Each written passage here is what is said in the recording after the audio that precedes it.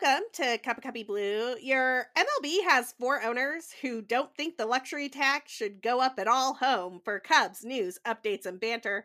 We're the official podcast of Bleed Cubby Blue. You can find us wherever you get your podcast by searching for Bleed Cubby Blue. I'm Sarah Sanchez. I write about the Cubs and more at Bleed Cubby Blue, and I am thrilled to be joined by Danny Rocket, who, if I am judging the background correctly, is no longer in Mexico. No, I am back in Chicago, Illinois, and I just walked around Wrigley Field just to kind of get my bearings. And let me tell you, it doesn't look like there's baseball starting there anytime soon. And that was kind of a little. I mean, they even got fences up. I mean, they're gonna. Ricketts is like, oh, can't have a season. All right, let's build a sports book. Let's put down. I think they're actually putting down the fan bricks that everybody bought last year or 2 years ago. I forget when they sold those, but anyway, there's construction around the ballpark. It doesn't look like they're going to be, they have any plans for a start within the next few weeks. That's for sure. I'm no longer in Mexico anymore. They've got a little bit of wiggle room here because apparently MLB is sticking behind this idea that there have to be 4 weeks of spring training no matter what. So whenever they get the deal done, they'll spend 4 weeks hanging out in Arizona and Florida, and then they will transition back to their games. I mean, there's a lot to get into here. I am currently like neck deep in my TGFBI draft, which is going as slow as humanly possible, but I managed to get my Tout Wars draft done, and I'm just kind of wondering like if any of these playing time estimates that I have at all are even going to matter, because it sort of seems like they're just going to lop off like, 10-20% of the season, and we're all just going to have to live with it. That sort of feels like where we're at with this CBA thing. Yeah, I mean, you guys will have all your players signed in your fantasy drafts a lot faster than I think the MLB players will have the MLB teams will have the free agents signed for this season, if there is a season. I mean, it's uh man, I don't know how much they'll lop off. I mean, I think you could easily say a month is gone, just because everybody knows that the owners already agreed to basically piss that away. That was pretty much baked into, I think, their cake, because they knew they weren't going to make money during April anyway. They wanted the expanded playoffs. That's when they're going to get their money. And you know how it is. Yeah. Wrigley doesn't start getting cooking till May. I mean, if they could push it to Memorial Day and not pay those salaries, I mean, that's all gravy. Kids are out of school, premium prices, June, Right. July, you know. Well, and I mean, let's just start right here down a little bit in the show notes. So earlier this week, when we were all sort of trying to figure out how long can this lockout go and like what are the financial implications of it, Ken Rosenthal over at The Athletic dropped that within the RSN contracts for each of these teams, there is a carve out where if they miss 25 games, they don't have to pay that money back to the RSN. So if I'm a regional sports network, I am super pissed right now, because it seems like what has happened with the league is they are looking at that as their wiggle room for, oh, well, we're not going to lose any money on broadcast rights for the first 25 games. So we can just bank that money in terms of not paying our workers, in terms of not paying the players, theoretically. That has to be negotiated, by the way. I know that Rob Manfred in his press conference said something to the effect of like, oh yeah, the players are just going to lose that money, but that's not a thing that MLB can unilaterally dictate. That's a thing that gets negotiated as part of the collective bargaining agreement that they are negotiating. But I find this idea that just like 25 of the games can be kind of lopped off and MLB is still going to get the same amount of broadcast money to be sort of appalling. And if I'm Bally Sports or Marquee Sports Network or whatever Sinclair outfit out there owns those rights, I'd be sort of upset about that. Yeah, and because they knew that they could play within those rules, that those are the rules. That is how far they will bend everybody over until they feel the pressure to have a season. So 25 games was something that they never wanted to happen because they knew they could. It's almost the same thing as the manipulating service time. They're like, just because they can keep Chris Bryant down in favor of Mike Oltz, because Chris Bryant needs a little more seasoning down down in the minors, because and then he comes up late April, and after his whatever 15 13 game, I forget how many it was, but whatever it was. And, they knew they could manipulate that service time. They know they can manipulate these 25 games. They will manipulate it. They'll do everything they can to have an advantage. That's business.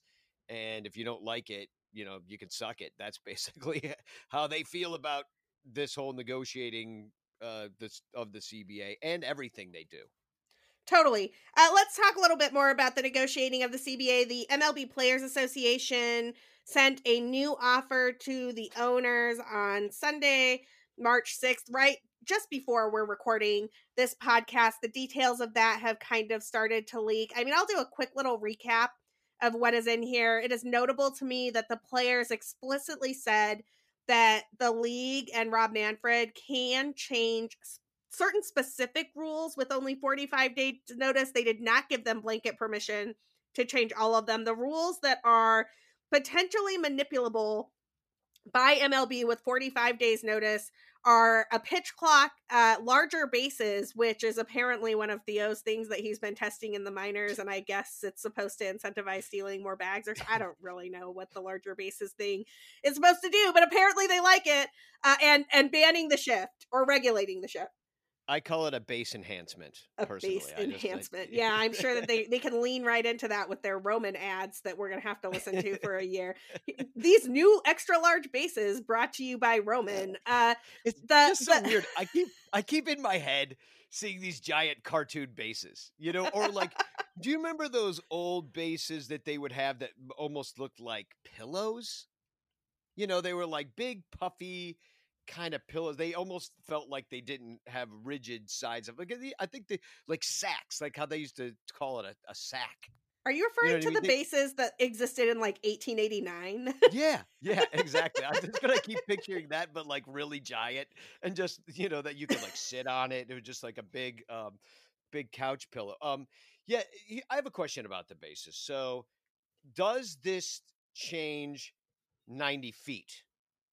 Does this make it 89 feet, 10 inches or something like I that? think it probably does, because you're like you're just an inch or two closer to the bag. Like, I think it probably makes it so that you are. I mean, the bases they're still square, so I think it would be like, I don't know. Now it's 89 feet 11 and a half inches or whatever, 89 feet 10 inches or whatever. I imagine that it makes for a lot of those like bang bang plays at first turn into guys being called safe now instead of guys being called out. And I would hope, although I can't prove this, I've not seen the extra large bases, that they would also be like a tiny bit closer. Like, I feel like you have to like spread the base out more and they're closer to the ground, so that those injuries where guys twist their ankle because they hit the bag going as fast as they can and then their ankle like goes off to the side. I'm hoping those aren't as like the base is redesigned in some way to make those not happen.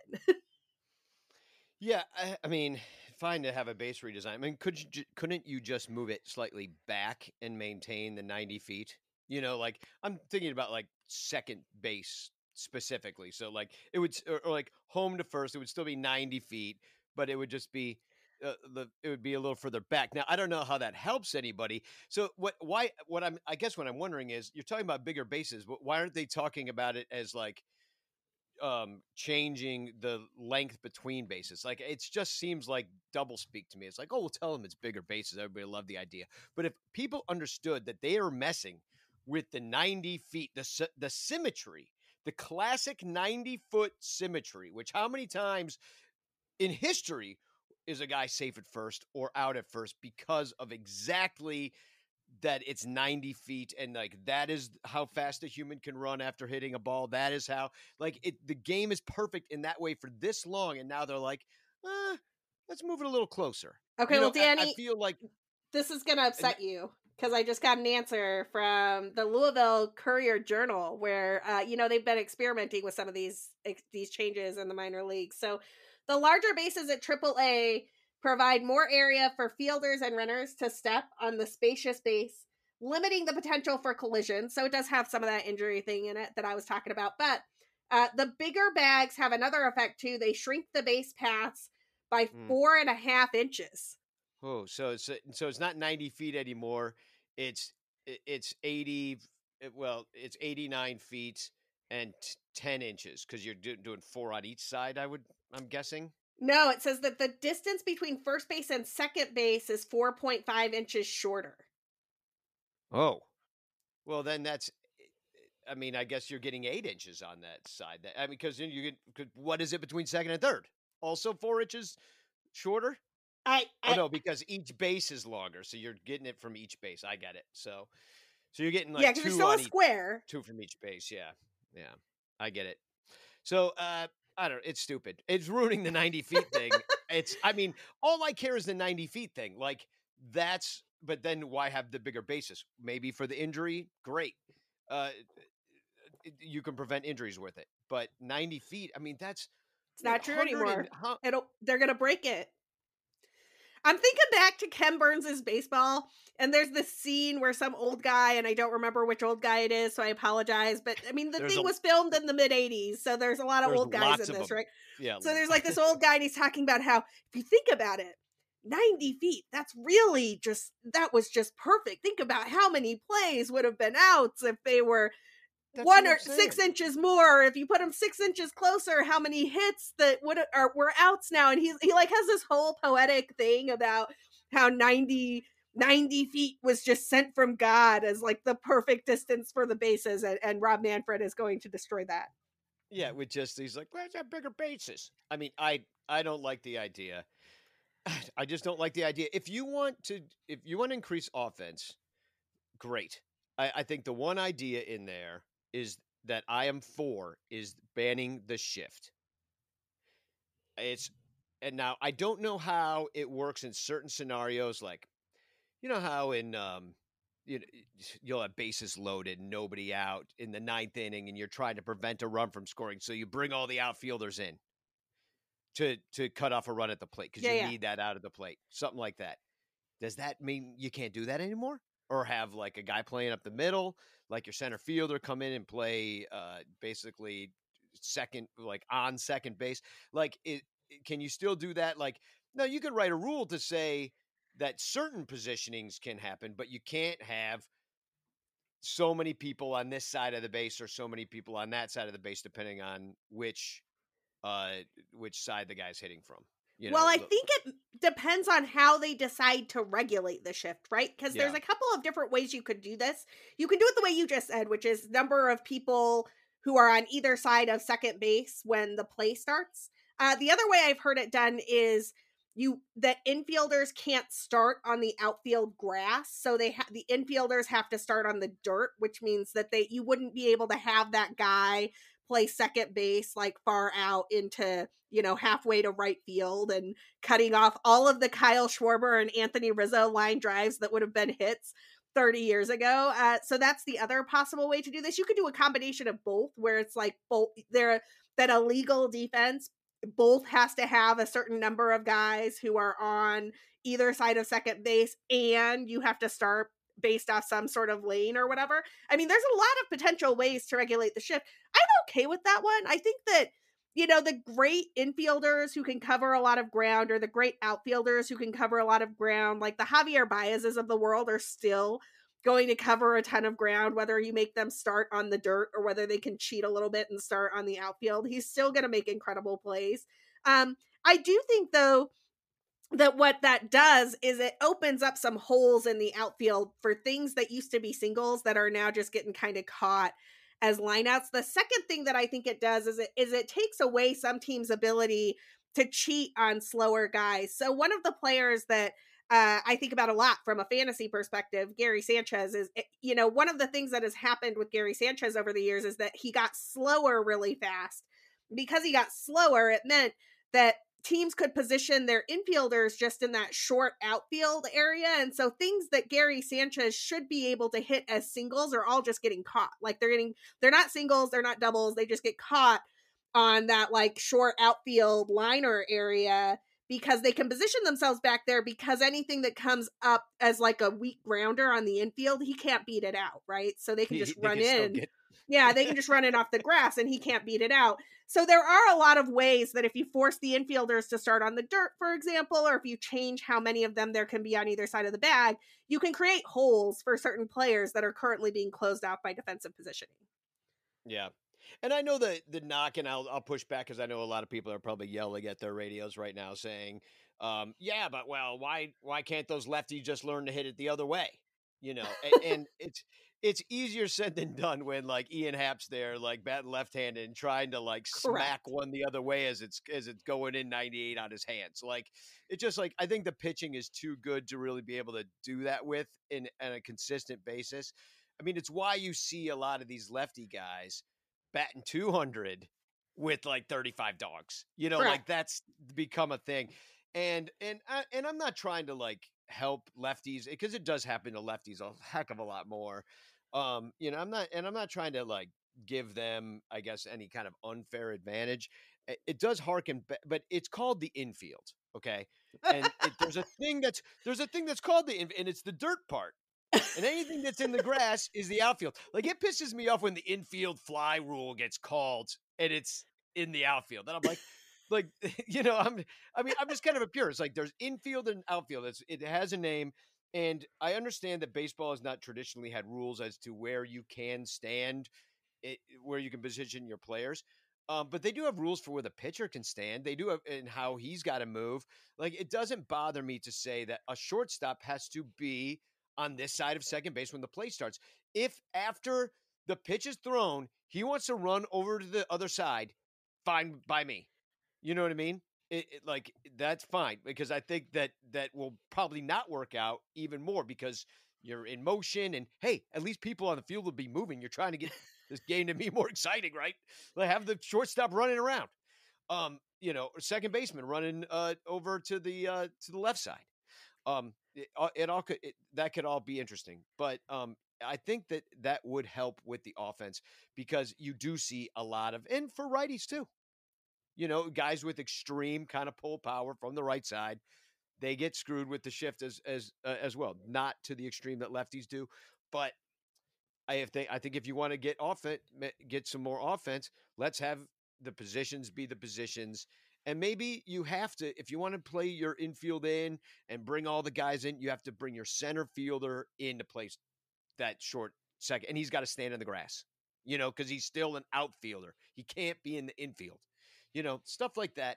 That would make sense to me if you want to just change things about it. I know a lot of lefties would be happy with it, but I like that more than the basis thing anyway. Where are you at it with the Yeah. shift? I mean, I'm okay with regulating the shift. I think that part of the reason that we've seen so much less offense in the game is because defensive positioning and defensive metrics have gotten a lot better. And you're able to just like, you watch the guys with their little cards moving around player by player. And it's like, oh no, I need to cheat 6 inches this way for this guy. I need to cheat 8 inches that way for the other guy. And, you know, I love defense as much as the next person, but I also want there to be hits sometimes. I think that last year was the lowest batting average uh in the modern game, in the history of the modern game. Like all we see now are the three true outcomes, right? It's like walks, strikeouts, home runs, and they just took away some of the home runs by messing around with the baseball. You know, Danny, the one of these changes that the players assented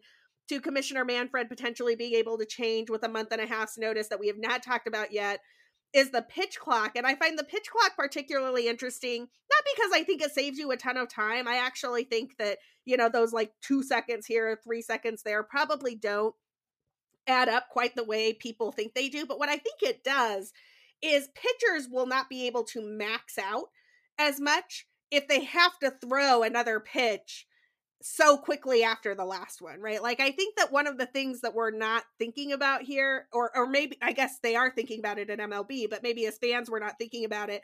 Whenever people talk about the pitch clock, they act like it's supposed to speed up the game. And I don't think it's really you're gonna see game times change all that much. Like a game might go from being 3 hours and 30 minutes long to 3 hours and 26 minutes long. But I think if you're one of these guys who's going max effort on every single pitch, all of a sudden you can't throw 99 5 times in a bat, right? Like maybe that 99 gets a little bit taken off of it and now it's 97.8. And that probably does make a difference for the hitter's ability to be able to make contact with it. What do you think of the pitch clock? You know, it's interesting to me because there are so many different scenarios in baseball where that I think a pitch clock works great. which just to speed up the game, keep and it's also a batter clock too, I might add, because the batter can't be stepping out all the time, adjusting his batting gloves, looking down, seeing the sign. It's just like there's a lot of garbage that happens that I think doesn't need to happen. But I wonder in about the certain circumstances where it's really intense, like these intense moments where it's you have to make the right pitch and you're trying to get the pitcher and the catcher on the same page. And you already got 5 times that you can go to the mound, and those are quote unquote timeouts, if you will. Can you have a timeout for your pitch clock?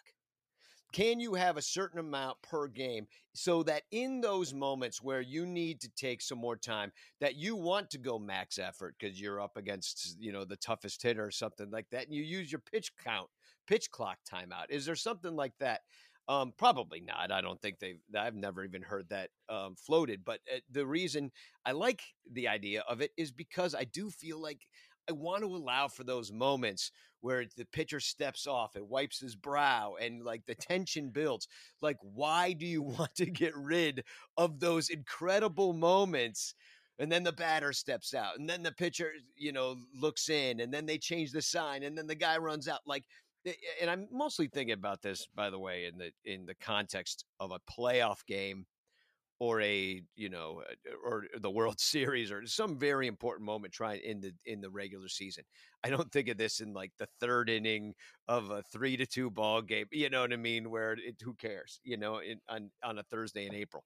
But I'm just saying, I want baseball's got a rhythm that speeds up and slows down, and it's got to be allowed for, and the pitch clock wrecks that. So sure, let's dig in there, throw the pitch, let's get it going. Come on, let's go, move it along. But at the same time, no, because you know what I mean? Like, why do you want to make everything all the same? Like, all pitches are exactly thrown at 13.3 seconds. It's everything's regulated and the same. And the whole thing about baseball is that it has all these different scenarios that can happen. And now we're getting rid of them all. DH gone, all those scenarios gone for having pitchers hit, double switches, things like that gone. It's just like now they're going to get rid of 90 feet. It's like, uh, I don't know. Yeah. Am I old? Am I old? I mean, maybe I'm old, but and I don't know. Maybe I'm just not the audience for this anymore. I don't know.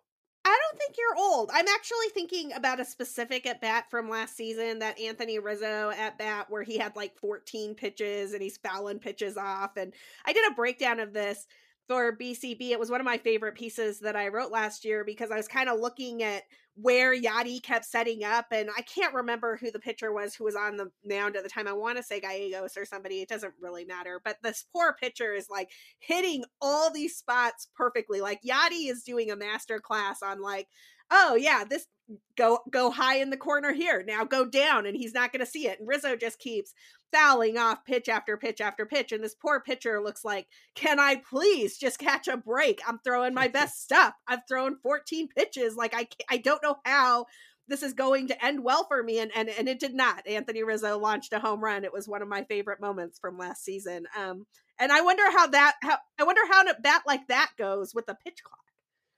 Yeah, I mean, maybe it's fine. It was Daniel Ponce de Leon, by the way. Yeah, I there just you looked go. it up for you. And I don't know. Maybe he did do all those pitches in 15 seconds anyway. Like Yachty's pretty, quick back there. He's probably okay. Now let's do the slider. Now let's pitch him up. Now let's pitch him down. Like that might have just taken 15 seconds. I don't know, but it.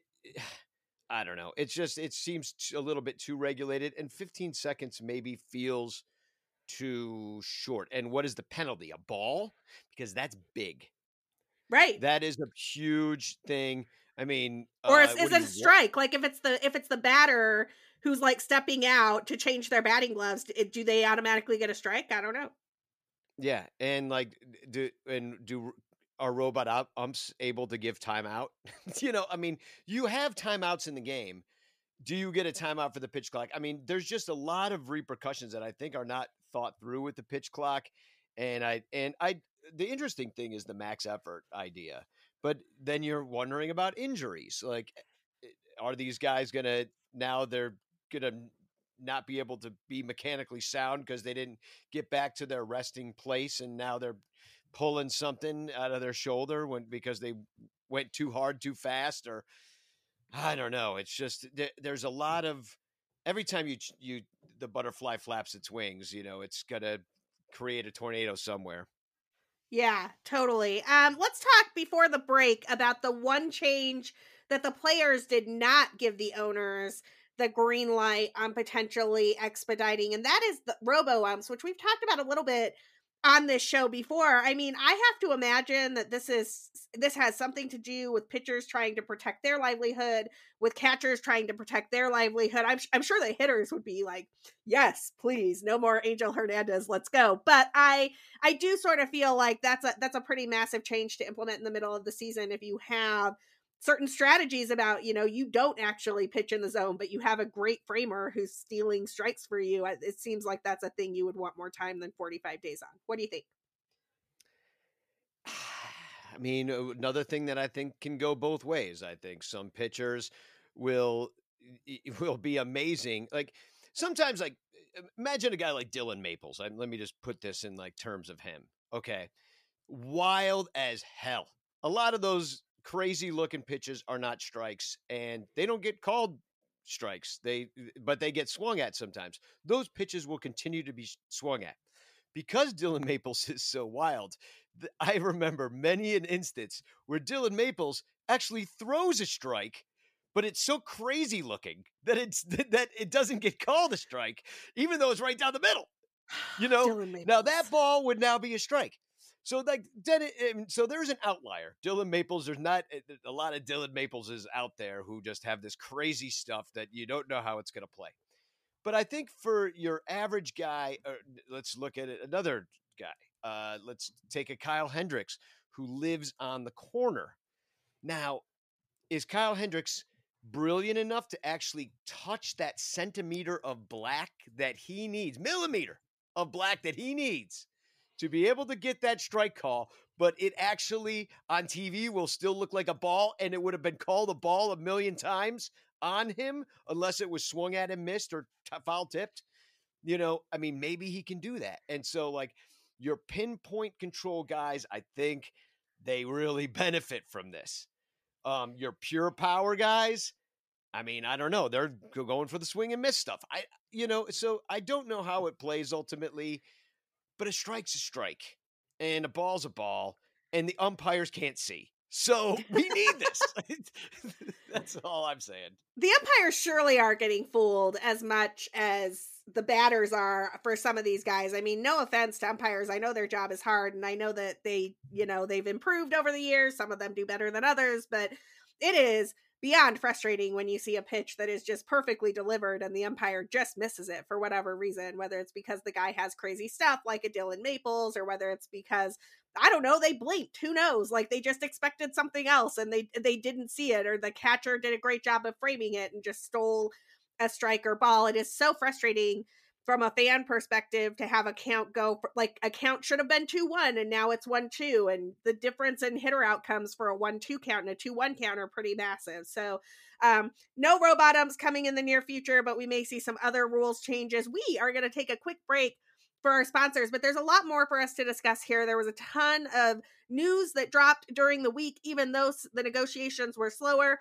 We also have some Cubs news, and apparently those biblical losses from the Ricketts aren't that bad because they've got some other investment ideas. But hold on until after the break for that news. First, a quick word from our sponsors. All right, Danny, let's just hash out the rest of this CBA stuff really quick before we get to some Ricketts news. Couple of notes from Evan Drellich over at The Athletic. They're still pretty far apart on the pre-arb pool, although the players did drop their ass down to $80 million. The last offer from the owners was $30 million. You really think these guys could just like pony up $1.5 million a team and get this one done? The draft picks are a lot closer. MLBPA wants 6. This is in the lottery to try to prevent tanking. The MLB and owner people would like 5. Right now, the CBT and player minimums are exactly where they were before because the players are not budging on that. And frankly, I don't think they should budge on that. What do you think of how far apart these two sides are? as the players make another offer to the owners. Well, I mean, it's kind of more of the same. I mean, it's like, oh, really? They're just offering the same thing to each other that they've offered 50 times already, and they've already said no, and that's why we're at a stoppage. I mean, 5, 6 draft picks. Who cares? I mean, I think that's like really splitting hairs at that point. The pre-arbitration pool, yeah, they're super far apart. They're still far apart. The CBT super far apart on that too. There's I don't know. I don't know how you fix this. Like maybe the owners could do something like dramatic and really raise the minimum. Be like, all right, every guy gets 1 million, but we're keeping the luxury tax where it is, and we're keeping the draft pick penalty, but y'all get $1 million. You know, I think that would work because I Yeah. think I really do because then you're just splitting the baby in a different way. That's a King Solomon reference. I'm not, if if for those that aren't familiar with some Bibles, some of the more harrowing Bible stories. That was a biblical reference. 12 We're years talking of about Catholic school, biblical Danny. I'm losses. with you. I'm with you. Okay. Well, we're going to talk about biblical losses for Tom Ricketts. I figured we should get some biblical references in there. But I mean, that's how they're going to split it up. What was the other one? Oh yeah, no, CBT. Yeah, they're so far apart that, and they just keep giving each other the same number. So I don't know like why they even met. Like until somebody has a really new idea, nothing's going to get done until after the owners start losing games. And even then, I don't think they feel any pressure. Like, unless like the president gets involved and it's like, you guys are going to lose your antitrust exemption. If you don't get this, you're the national pastime. There's a war on, get it together. Unless something like that happens, I mean, I don't know.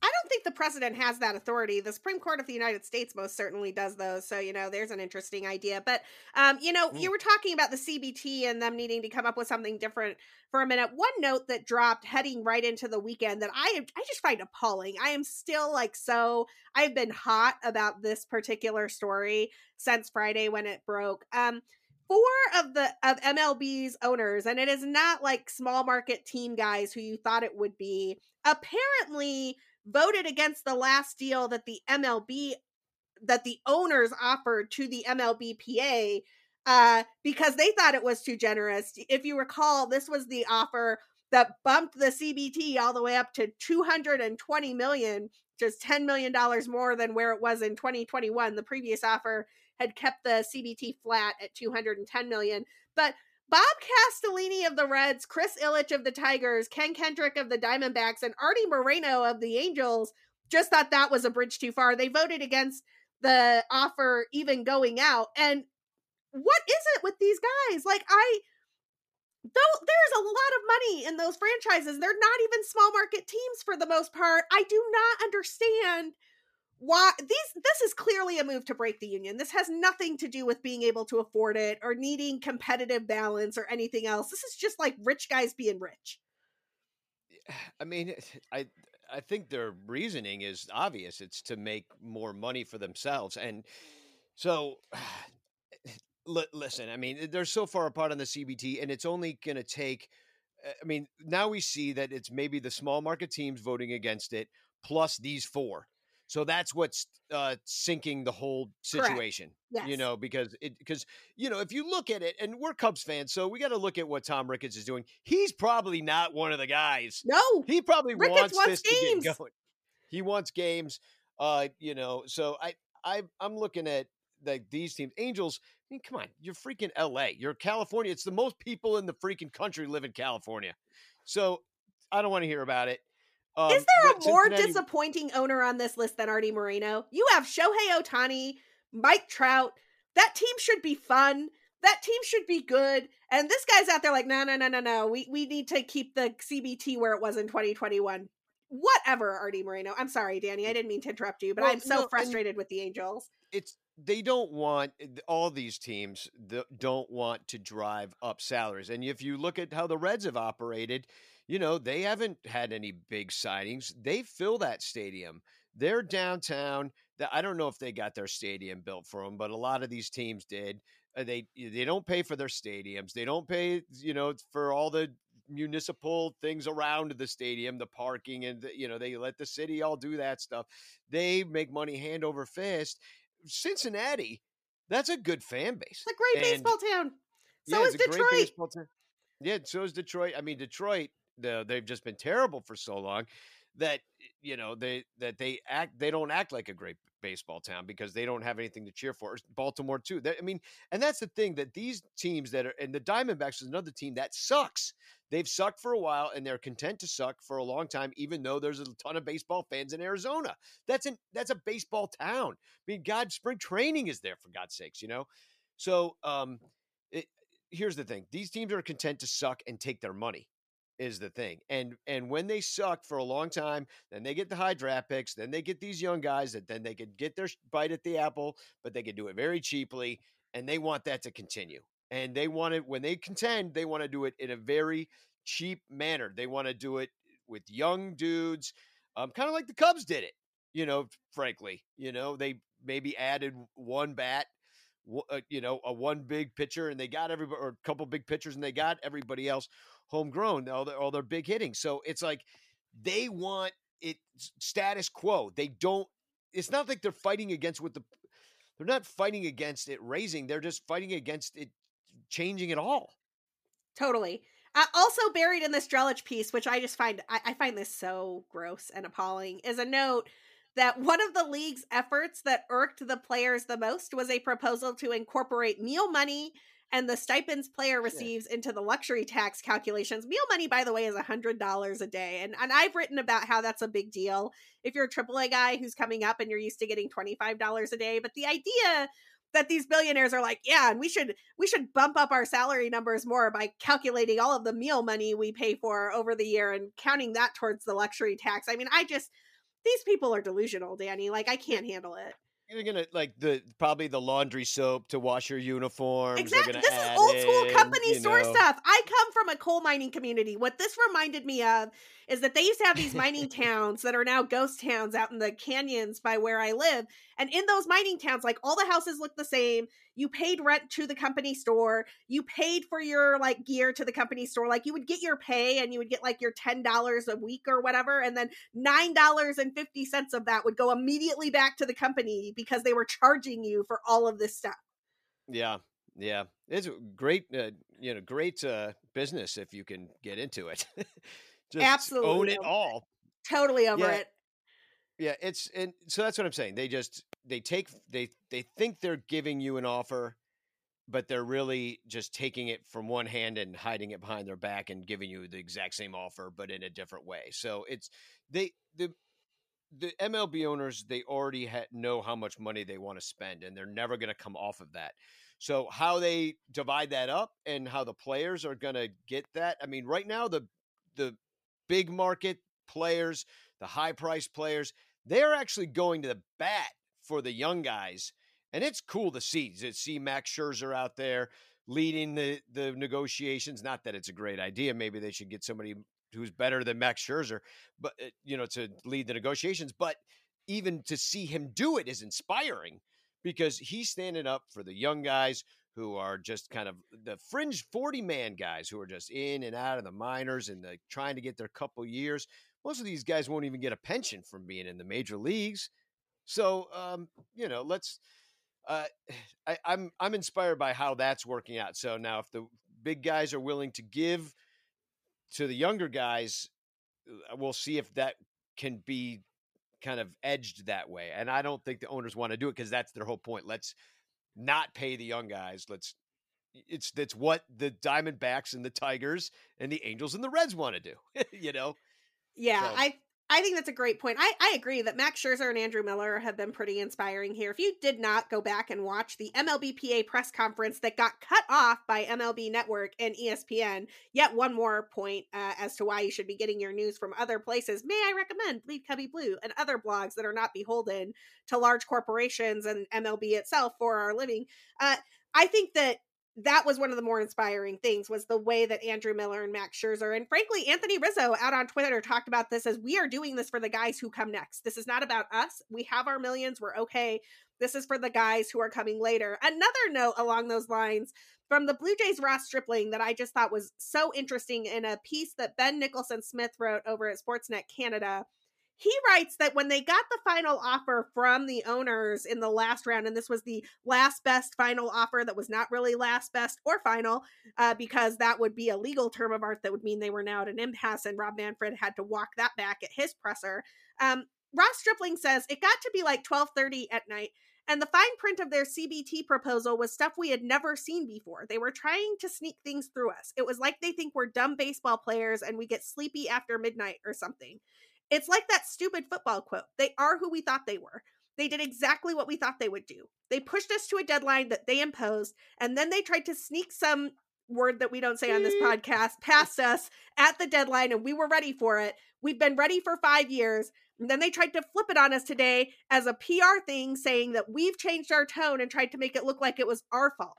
That never happened. I mean, I am just so, look, one, team Ross Stripling, team players here always. But the idea that at the 11th hour, as everything's coming down to the last minute, here's the MLB owners trying to sneak the fine print past the players one more time. You cannot trust billionaires. Yeah. Well, I mean, you have professional money makers versus professional athletes. You tell me who you're going to bet on to make more money and to do the nefarious thing at the last minute.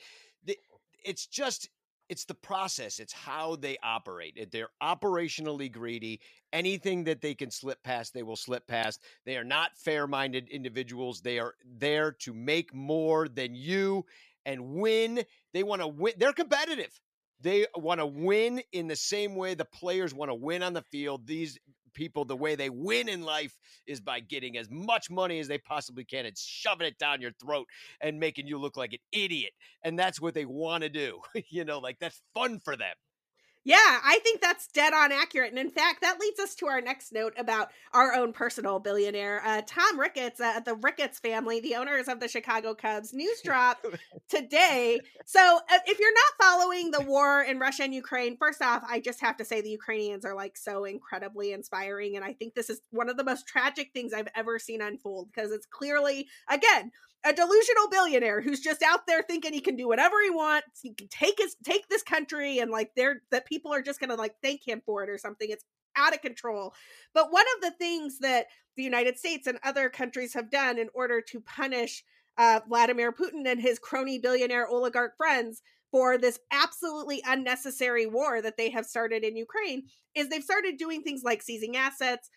They've started doing things like there literally have been yachts that have just been seized by NATO countries who are like, nope, that yacht belongs to a billionaire.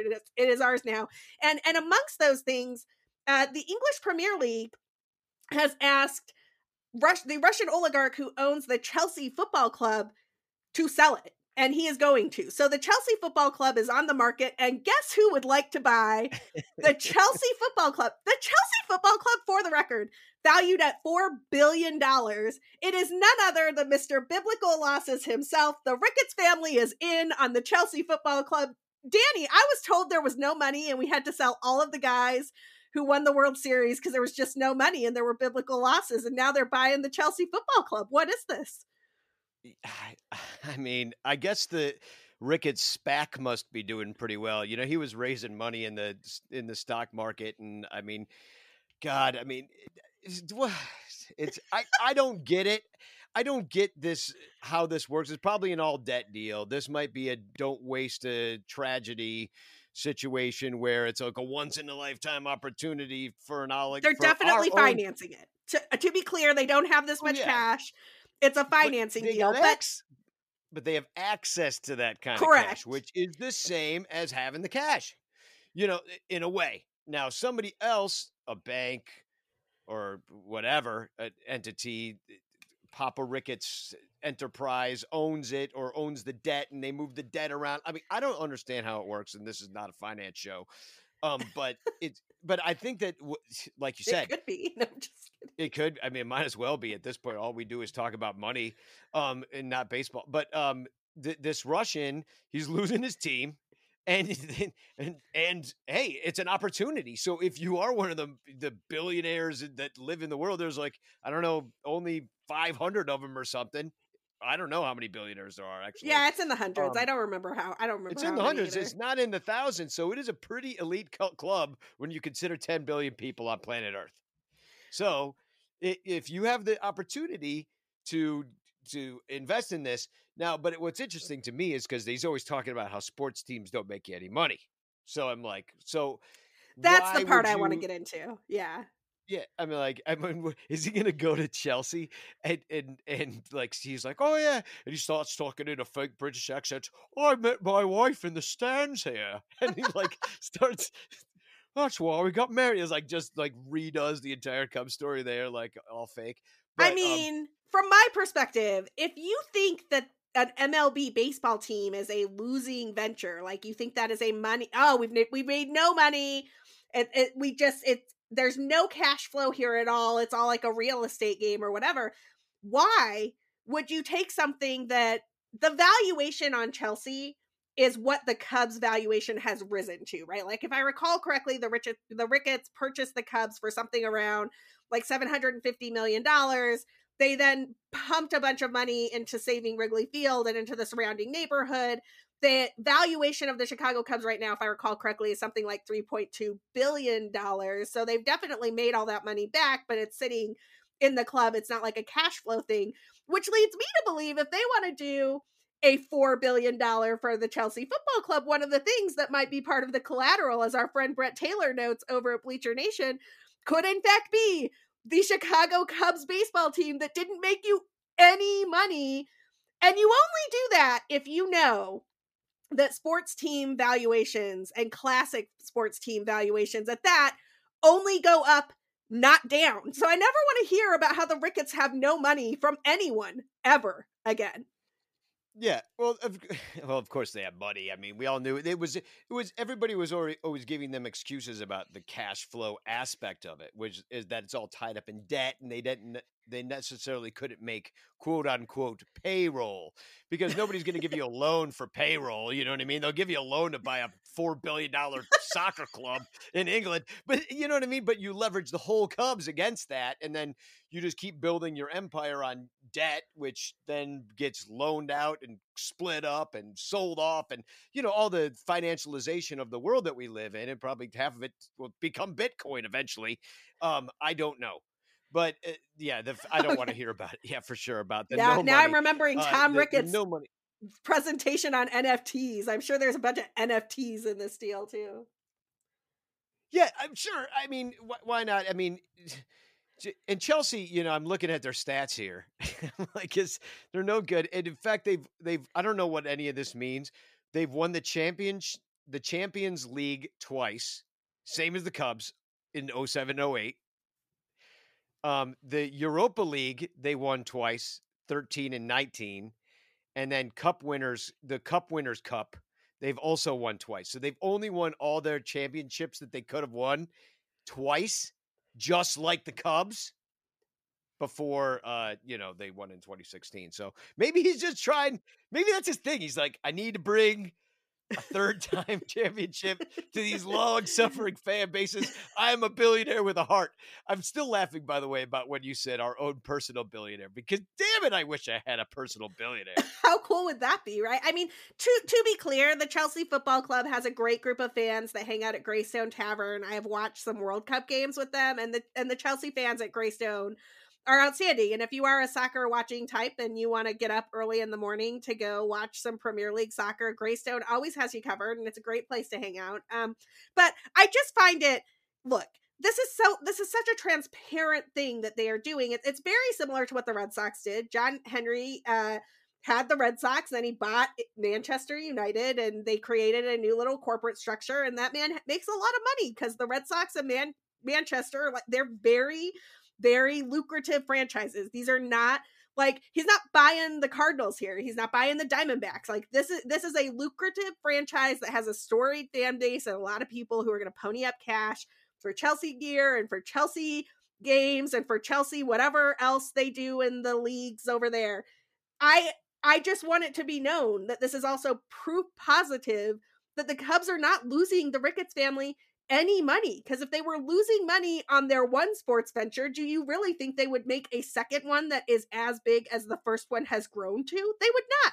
Nobody would do Yeah. that. These are money making ventures, and so let's just stop pretending that they're not. Speaking of money making ventures, Danny, you saw this going up today on your walk, and one of these days we really are just going to have to walk around Wrigley and do a show because that's pretty much what Danny and I do.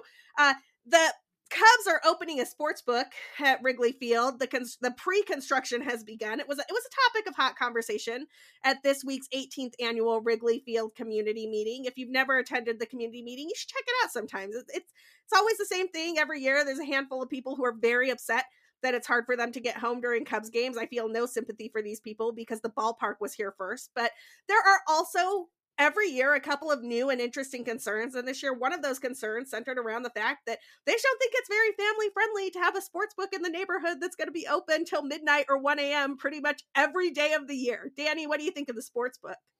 Well, I mean, I think the sports book sucks, but I also think that it's a bar neighborhood. So at the same time, there's bars everywhere around there that are open till 2, 4 in the morning as well. So I don't think that the idea that there's going to be a sports book there is going to really add to the fact that it's March 6th. March 17th, there's going to be green puke all over Wrigley Field It's the sidewalks. worst day in So Wrigleyville.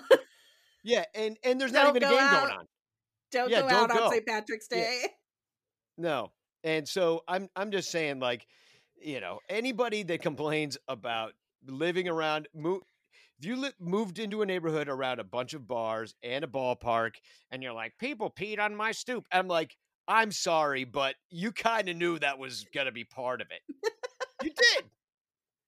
And a lot of people, I'm sure, like, there's some people in there that just bought a condo, like fresh out of college. Oh, it'd be so great. I'll live right by Wrigley. And then they get married and they have a kid. Now it's too loud and the baby's up screaming. And they're like, oh, I wish I didn't live by Wrigley. And they're, maybe bought at the house in 2005 and they can't unload it still at the price they bought it for with their 7-point arm. I don't know.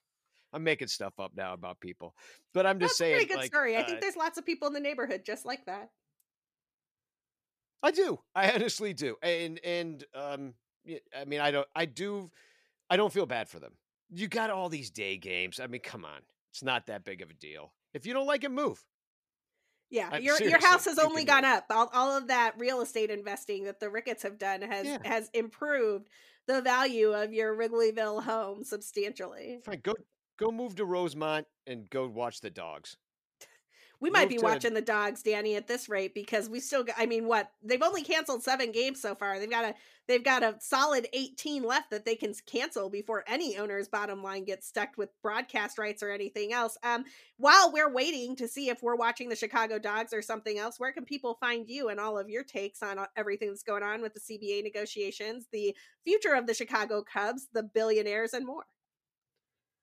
Well, you can follow me at Sonranto, SONRANTO on Twitter. You could follow Sonranto Show on Facebook, and you can watch us live. Sarah, you were a guest host on the Sonranto Show on Wednesday night, which we usually go on Wednesdays. This week, we'll be going on Thursday. I don't know when everybody's listening to this show, but Thursday is I don't know what day, the 10th. The 10th at 7 p.m. We go live and it's audience participation, so you can like come on in, talk to us, be a part of the show, and we have a lot of fun over there. Sunranto Show, just follow us and you can see all my hot takes. Yeah, the San Hot Ranto takes. show last week was not only great, it was much needed. It was almost like therapy for me. I had a lot of ranting that I needed to do about these owners and their priorities and the fact that they do, we should do an episode on this at some point, but I think you and I were talking about this either on the San Ranto show or maybe somewhere else. Baseball really should be a public trust. It's more like a utility or a thing that you need to not be trying to eke every single bit of profit out of. You need to make sure that people have it. And I just find it appalling that the people who own the means of production for baseball treat it like something that they need to squeeze every dollar and cent out of, rather than something that they should be taking care of and that they've been entrusted with. I have more takes like that on my social media handles. You can follow me at BCB_Sarah. You can find everything from at Cup of Cubby Blue at Cup of Cubby Blue over on Twitter. Danny and I will be ranting about billionaires, looking for all of the minutia in the CBA negotiations and when baseball might be back on those channels. Make sure you follow us. Make sure you subscribe to Bleed Cubby Blues podcast so you never miss an episode. Until next time.